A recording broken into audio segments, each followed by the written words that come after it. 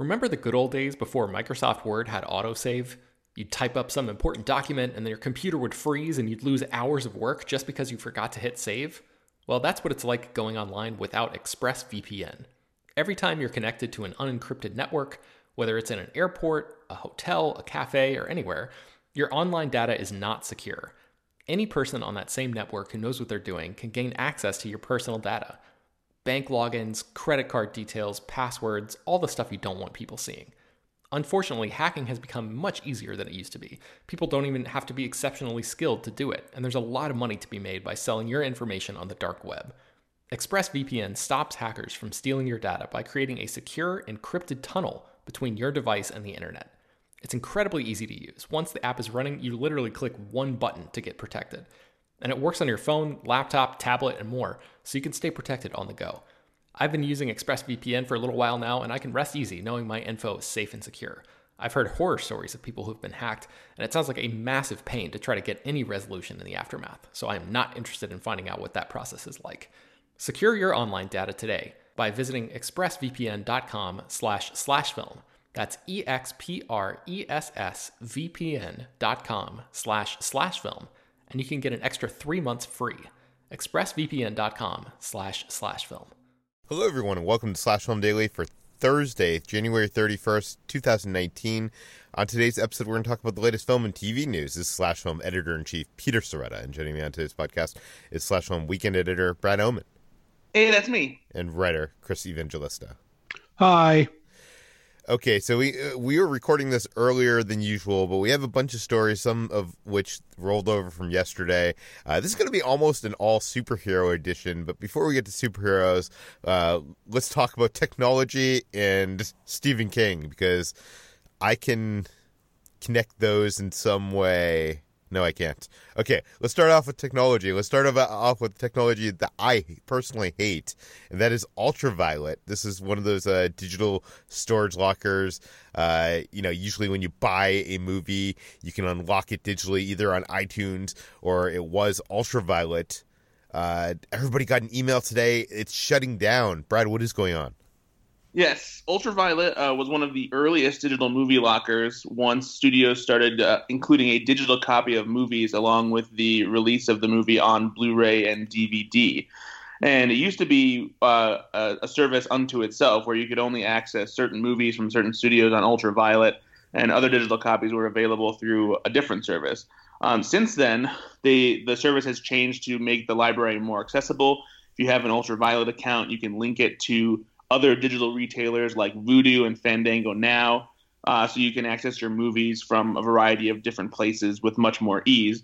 But because the market for digital movies has changed a lot since Ultraviolet first started, the owners have decided it's time to call it quits and shut down.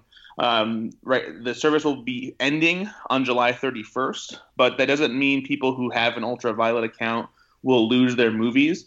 They just have to make sure that Ultraviolet is linked to one of the other retailers, which, like I said, includes Vudu, Fandango Now, and a couple other services. And you'll still be able to access most of your movies. They're not saying all, simply because there might be some exceptions. But Ultraviolet is anticipating very little disruption when it comes to customers not having access to certain titles in their Ultraviolet library. And honestly, at this point, even though it's kind of a big deal that Ultraviolet is shutting down, most people who have an Ultraviolet account have probably already linked their account to one of these other services so that they can access movies from other apps where they likely have a larger library. But the one of the bigger reasons that Ultraviolet is shutting down is because Disney launched Movies Anywhere in the fall of 2017. And since then, 20th Century Fox and Universal Pictures, who were the earliest adopters of distributing their digital movie copies through Ultraviolet, no longer do it exclusively through Ultraviolet and have teamed up with Movies Anywhere to make sure that their movies are available across all the various digital platforms that are also working with Movies Anywhere. Yeah, and Brad, I know you're more of a physical guy. Both of you are more physical media guys. But, I'm a big digital movie guy, and even when I get a physical media and it comes with that digital copy, I want to unlock it, right away. And I'm assuming there's probably a lot of people out there listening that might have Blu-rays that have ultraviolet code in them. So I guess this probably, this is time, guys. Unlock it now, or you will lose it forever. If you have a digital copy that you haven't redeemed yet, or if you happen to buy a movie with an ultraviolet digital copy, if it's an older Blu-ray or something like that, you have until July 31st to redeem it.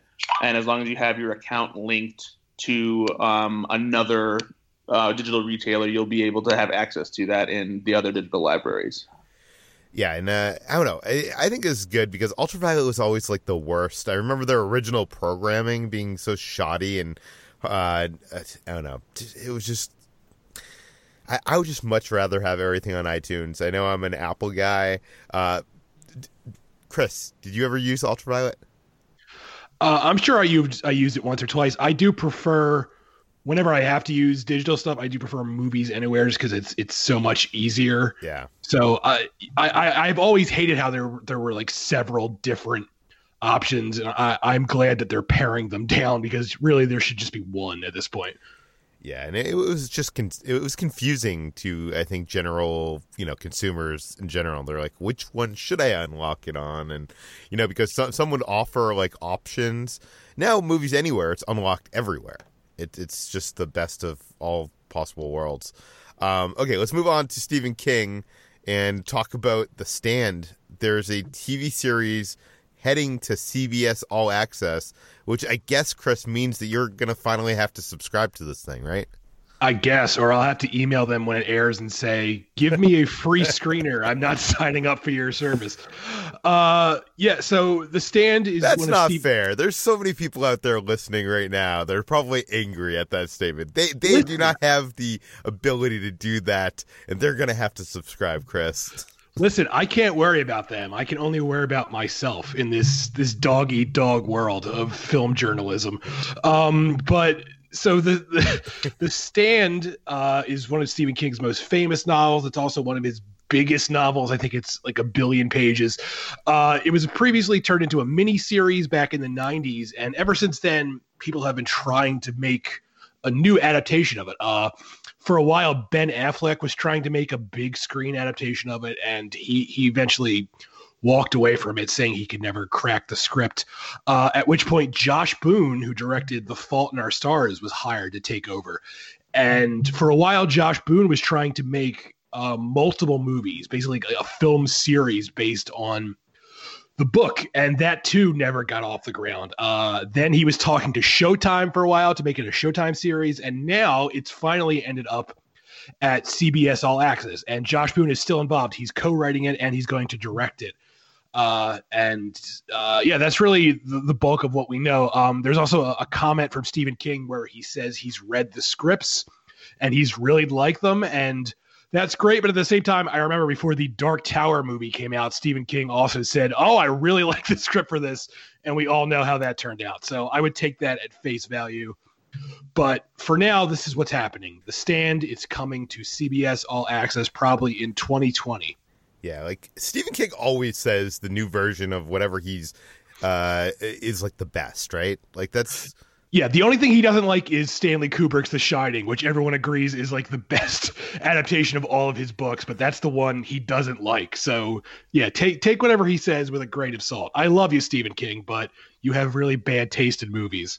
Now, Chris, tell me this, because I've only watched that old miniseries that was produced for network television, and I was not a huge fan of that. I have not read the book. Why should I care about The Shining? Oh, you mean The Stand? The Stand. Sorry.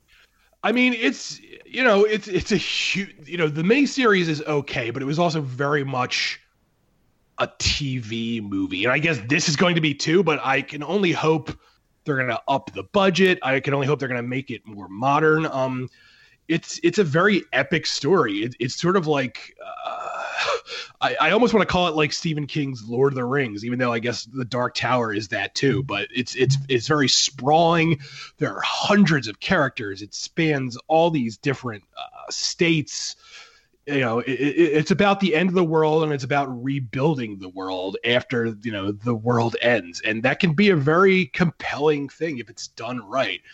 And I do think that original miniseries was not great. It was the best it could be at the time, so I think there's definitely room for improvement. And a thing like this, it has such a huge cast of characters that if they cast a lot of like cool, recognizable names, I think that's going to attract people too. But then again, I don't know. That requires a budget, Chris. Yeah, I was just going to say, like, I don't know what the budget of CBS All Access is. I feel like they blew all their money on buying Star Trek, and they have no other money to do anything else. So I guess we're going to have to see what happens. Yeah. Okay, let's move on to superhero stuff. Let's first talk about Zack Snyder, who was making this whole DC EU, and he had plans for a trilogy of Justice League movies. This is all of stuff we kind of already knew. Kevin Smith on his podcast or videocast, whatever you want to call it, Fat Man Beyond, he mentioned that while he was on the set of Star Wars Episode 9 in the UK, he talked to a bunch of crew members there that were working on Justice League with Zack Snyder, and they saw the Jim Lee breakdown boards of all three Justice League movies, according to Smith, and they kind of give us an idea of what we would have gotten if we had gotten, the Justice League Snyder cut, and two sequels. And what that is according to the original plan, and we kind of knew this. I think I broke this on a podcast one of our first podcasts. And at the end of the film, the Justice League was going to defeat Steppenwolf, and this would lead to an appearance from his boss, Darkseid. And so at the end of the film, Steppenwolf would be zapped back to his home planet via a boom tube, and through which the League would get their glimpse at Darkseid. Smith describes that the League saw Darkseid, and Darkseid saw them. Boom tube closes, and that is the end of the effing movie. With them all knowing that there's something out there, and we have to go. Smith also revealed that the shot from the trailer of Alfred expressing gratitude to a mysterious figure was not directed at Superman, as many originally thought, but it was actually going to be Green Lantern there. So Justice League 2, according to Smith, was going to go cosmic and take the fight to the Apocalypse, and the Lantern Corps would obviously be involved there, and I guess Snyder had planned to have a Infinity War Empire Strikes Back ending to that film, where the Darkseid would have defeated the League, conquered the Earth, and reduced it to the apocalyptic landscape that Batman saw in his nightmare sequence. And then the third film would be the big showdown, where the entire third movie is the hero's last stand against Darkseid and the forces of the apocalypse. Smith seemed super excited about that in this video. I'll link it in the show notes. I know I'm going to throw it to you guys, and you guys are going to hate on this. And I'm not saying I would have been excited for this, but one of the things that really irked me about the DCEU that we saw was it seemed like none of it was planned. It was just kind of thrown together. Why were these why were there files of these metahumans on Lex Luthor's computer in Batman, or what was that, Batman vs Superman? Yeah, it was Batman vs Superman. And it just seemed like they didn't know where they were going. It at least sounds here like Snyder had a plan, and that would have been an interesting plan to actually have that. But I guess the second Justice League would have probably come out after Infinity War. So I think Infinity War would have beat DC to it at that point. Does this at all, Brad, does this excite you at all? I wouldn't say that it excites me, but it just makes me curious. Despite the fact that I hate the time anytime someone says they want to see the Snyder cut of Justice League, and the constant barrage of people asking about it and demanding it, hearing details about it makes me very curious. Simply what it would have been like, and I think just seeing it would be fascinating. So again, I wouldn't necessarily be excited, but it would just be out of sheer morbid curiosity that I would want to know more. Maybe at least read a script or something like that to understand exactly what Zack Snyder's full vision was. Funnily enough, actually, for anybody who keeps up with the superhero bits out there, Zack Snyder made a T-shirt for a charity that supported suicide prevention, and some fans seem to think and were like breaking down that the design that he created looked like it was some kind of cryptic map for what he had planned to unfold in the entirety of his DC Extended Universe story arc. So if you go out and search like for Zack Snyder Justice League shirt, you'll find probably like the Reddit thread that has everyone breaking down the details of it, and I'm sure he's commented on Vero whether or not those things are accurate. Yeah, that's like he's like the only person in the world that uses this weird social media service because his friend like started it or something. Hopefully we can link that superhero bits in the show notes if you can find that for me, Brad. Chris, are you at all interested in even learning more about what the plans were for Justice League or the trilogy? Or is it like... Look, if someone wrote like a really detailed breakdown, like a book, if there was a book that came out like a few years from now about like what went wrong and here's what could have happened, like a really dishy, dirty, scoopy behind the scenes look at everything that went on behind the scenes of this movie, I would absolutely read that. But as like a movie, I could care less. Like that description you were talking about sounds exhausting, and I don't even know what the hell a boom tube. What is that? Like I don't. That was in Justice League. Remember those like it was kind of like these wormholes that connected different dimensions. Is that what they're called? Boom tubes? I don't remember that. Yeah. I just remember saying, I wish this would end so I could leave the theater. So like I said, I would love like a really well-written insider book, like behind the scenes of what the hell went wrong with Justice League. Because I think that would be fascinating, but I have no desire to actually see it. I just wonder if we'll ever get like a behind the scenes look at that. It seems like so many people don't want to talk about it. Interestingly enough, Zack Snyder, who has another film coming out, it was announced yesterday, was interviewed by The Hollywood Reporter. They didn't even ask him about the existence or non-existence of a Snyder Cut, which I think would have, broken a corner of our internets. I have heard it actually exists, and I'm not one of those people that is pushing the idea that it might ever get released, because I don't think Warner Brothers has any benefit from releasing that cut if it exists. But I've heard it exists. You know what I would like to see is, I think Kevin Smith actually did this with his Superman script. Maybe Brad, but it was released as a comic book in a graphic novel form so that people could experience this movie that never happened. I think I remember hearing about that, but I haven't read it or anything. But that would be something that I would probably go out of my way to read.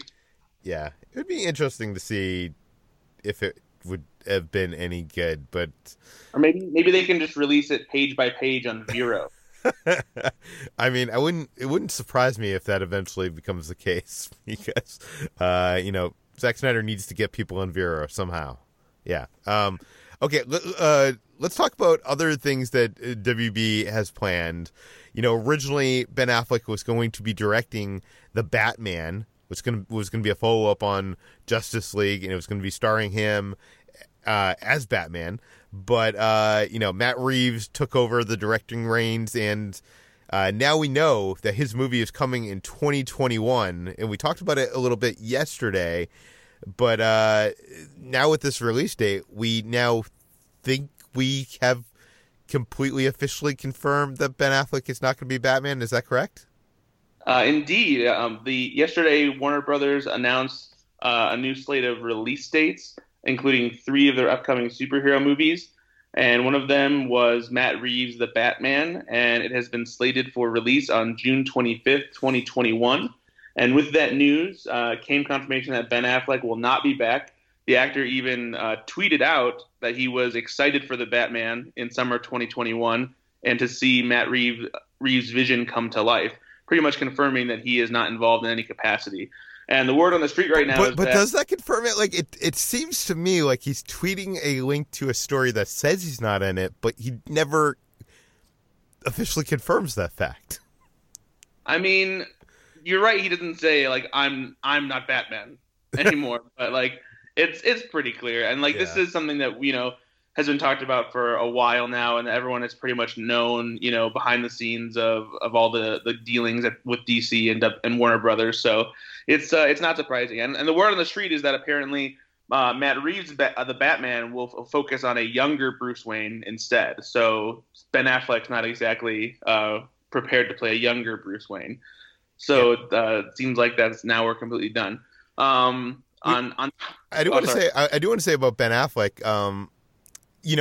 I think we even said a year and a half ago on this podcast that I knew for sure that he wasn't playing Batman. Like this is something this isn't a recent development. It's not Matt Reeves' fault that he's not playing Batman. It's clearly that Ben Affleck did not want to play Batman, despite appearing at Comic-Con and kind of suggesting otherwise without straight up saying so. It was kind of a weird denial at Comic-Con. It sounds like we've moved on to talking about whether or not Henry Cavill is still Superman. Yeah, I mean, is he still Superman? I mean, Ben Affleck's not Batman, so who knows? But they have Wonder Woman, so they need to keep Wonder Woman and I guess Aquaman now. I mean... Don't forget Cyborg. They'll keep him, too. No, we're never going to hear of Cyborg ever again. Cyborg was the most popular character from Justice League. I read a whole dissertation about it. Yeah, whenever I go out, I always see kids wearing with like Cyborg backpacks and they have Cyborg shirts. I keep hearing his signature phrase, "Robot Smash." Hey, I liked Ezra Miller as the Flash, and I mean, you gotta admit, like, you'd much rather see more Ezra Miller Flash movies than him in Fantastic Beasts, right? Oh, 100%. Go back to the Ben Affleck as Batman for a second. I do want to say that I actually really liked Ben Affleck as Batman. I feel like the performances in both of those movies, which I know get a lot of crap, like the movies as a whole, but I think Ben Affleck and Henry and Gal, the whole group actually turned out pretty good performances as those characters in not so great movies. And I was really interested. I'm a fan of Affleck as a director. I would have been really interested to see him direct a Batman movie, but you know what? I'm more interested in Matt Reeves directing a superhero movie. So, I mean, what are your guys? Since this is like the last we'll ever talk about this. Chris, what do you have to say about the loss of Ben Affleck as Batman? I'm right there with you. I actually think Ben Affleck did the best he could with the character. I'm not a fan of Batman v Superman or Justice League, but I do think, especially in Batman v Superman, I really liked the idea of this bitter, xenophobic Batman. Like, Batman was pretty much like the villain in that movie, and I kind of liked that idea, and I liked how Ben Affleck played him as this just total asshole. But at the same time, the script was really bad, and the script for Justice League was even worse. So I think Ben Affleck did the best he could with really shitty material, and I hope he just moves on to better things now, because I do think with the right material, Ben Affleck can do really good work. I'm not going to say I think he's like a great actor. I don't think he has a lot of range, but in the right hands, he can turn in like memorable performances. So, and I know he's had some like personal problems. So I hope he's okay. I hope he just goes on, does better things, and moves past this weird chapter in his life where he was briefly Batman. Brad, what say you? I actually agree with you guys too. I thought that Ben Affleck as Batman and Bruce Wayne was one of the better parts of Batman v Superman and Justice League. I like the grizzled older Batman. It's not quite as good as other interpretations of an older Batman that we've seen in comics and in animated form.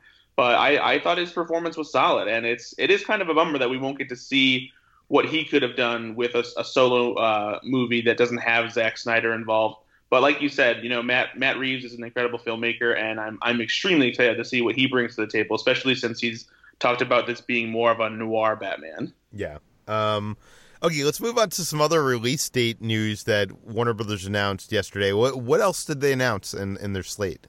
Yeah, so we have word that the Suicide Squad sequel will be arriving on August 6th, 2021, so just a few months after the Batman hits theaters, and it has been given the title of The Suicide Squad.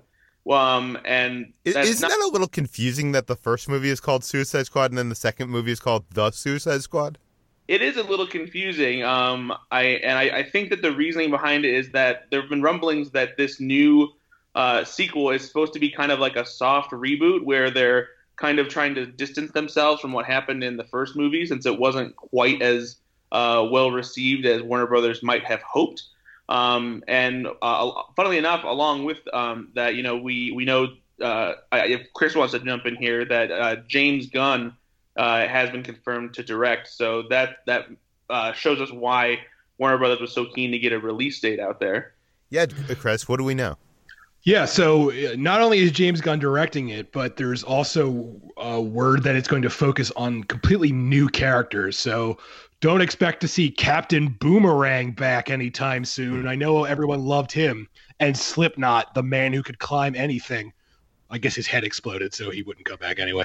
But James Gunn is directing, and it's kind of weird because, Suicide Squad, when the first one came out, it was thought of as Warner Brothers' answer to Guardians of the Galaxy. It was like, all right, well, Marvel made their quirky team-up movie. Here's ours. And now, a few years later, the guy who directed Guardians of the Galaxy is directing the Suicide Squad sequel. So it's very, I don't want to say ironic. It's just a very strange turn of events. And we had heard a rumor about this, I think, last year that Gunn was in talks to direct. And now it looks like it's official because, as we all know, Marvel fired him for some naughty tweets, and now Marvel's loss is Warner Brothers' gain. Yeah. I had talked to a friend who had talked to a friend who had read this James Gunn draft of Suicide Squad, and from what I heard number one that Deadshot and Harley Quinn are back in this movie. I also heard that the script is very much feels like Guardians of the Galaxy. So I think, Brad, you might actually be excited for a DC movie for once. Yes, but it's also very bittersweet because I would much rather have James Gunn directing Guardians of the Galaxy Volume 3. So it's, it'll be like having a McDonald's cheeseburger as opposed to a cheeseburger from Five Guys. There were some other release dates that were announced as well, right, Brad? Yeah, there was one more comic book title that Warner Brothers announced, and it's not anything that anyone's going to be thrilled about, but they're making a DC Super Pets movie. We heard about that. How dare you? Chris is so excited for this movie. I'll see this. Why not? We heard about this last year. It was in development back in August, and it came at a time when it seemed like Warner Brothers was just willing to do anything with DC properties other than continue their original plan that sparked from Batman vs. Superman.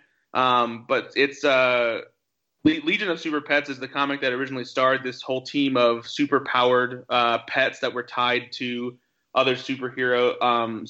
Like Crypto is Superman's dog, but there's also Prody, who is a shapeless mass of protoplasm capable of taking on any shape or form. There's Streaky the Super Cat, Comet the Super Horse. This all sounds like a complex joke to me, but it is animated fare. It's something that's going to be meant for kids, much like Teen Titans Go to the Movies which was a moderate success last year. So it just looks like Warner Brothers wants to tap into something that Marvel hasn't really by making a comic book fare that is more geared towards kids. What is the odds that Henry Cavill will reprise his role as Superman in voice form in this movie to introduce his dog? I mean, that's actually a fair question. It would be interesting if they did that, especially since Warner Brothers did have Gal Gadot Jason Momoa and Margot Robbie voice Wonder Woman, Aquaman, and Harley Quinn in the Lego Movie too. So clearly they're trying to keep those characters established to the actors playing them, even in animated form. So it's not out of the realm of possibility. But of course, that assumes that Henry Cavill is still playing Superman. So who knows? There was a couple other release date things, but they're probably not as interesting to talk about here, right? Well, one of them is fairly interesting because since we talked about Stephen King earlier, the Shining sequel, Doctor Sleep, has been moved up from its original January 2020 release date and is instead coming out fall this year on November 8th. So it sounds like Warner Brothers has a lot more confidence in this movie than they might have initially, because January, it's not quite as bad of a dumping ground for theatrical releases as it used to be, but it's not necessarily a big blockbuster month. But releasing it in the fall. What are you talking about, Brad? We got Serenity in January. It's fine. All the movies are fine. It sounds like they might even think that it has awards potential, because award season usually starts at the beginning of November, and putting it in that month does show that Warner Brothers feels like they have something that audiences are really going to be interested in seeing. So that seems like good news. Chris, I know you're the big Stephen King fan here. Does this make you more excited about this sequel? It does. I'm cautiously optimistic about this, both because of the release date move and because I know some things about it that have me pretty excited. So fingers crossed. I'm not a fan of the Doctor Sleep book, but I am a fan of Mike Flanagan, who's directing it. So I have faith he's going to turn it into something good. Very cool. Okay, that brings us to the end of today's Slash Film Daily. Chris, where can people find more of your work online? I'm at slashfilm.com, and I'm on Twitter at CEvangelista413. Brad, if I'm looking for you, where can I find you? I just got fired from Ultraviolet, so I will keep working at slashfilm.com. And you can also find me on Twitter at Ethan_Anderton. And I've got my own podcast called Go Flix Yourself. You can check out on iTunes and other podcasting platforms. You can find all the stories we mentioned in today's podcast on slashfilm.com and linked in the show notes. This podcast, Slash Film Daily, is published every weekday on iTunes, Google Play, Overcast, Spotify, all the popular podcast apps. Please feel free to send your feedback, questions, comments, concerns, or life advice from Chris to peter@slashfilm.com. That's peter@slashfilm.com. And please head on over to our iTunes page. Write us a couple sentences, give us a 5 stars, tell your friends, spread the word, and we'll see you tomorrow. Okay, so what are the chances that the Super Pets movie, is as good as, Into the Spider-Verse? And, we get spin-off movies with each of the, we get the Crypto movie. We get the piece of slime guy thing that you mentioned movie. I'd say there's 100% chance of that happening. I don't know if they'll all get their own spin-offs, but I definitely feel like they're going to try and replicate that success. But, I mean, who wouldn't want to see a movie about Streaky, the super cat? Yes, or the horse. I'd see the Super Horse movie. I wish this were live action. That would be more exciting. I just want to see a movie called Super Horse. Yes.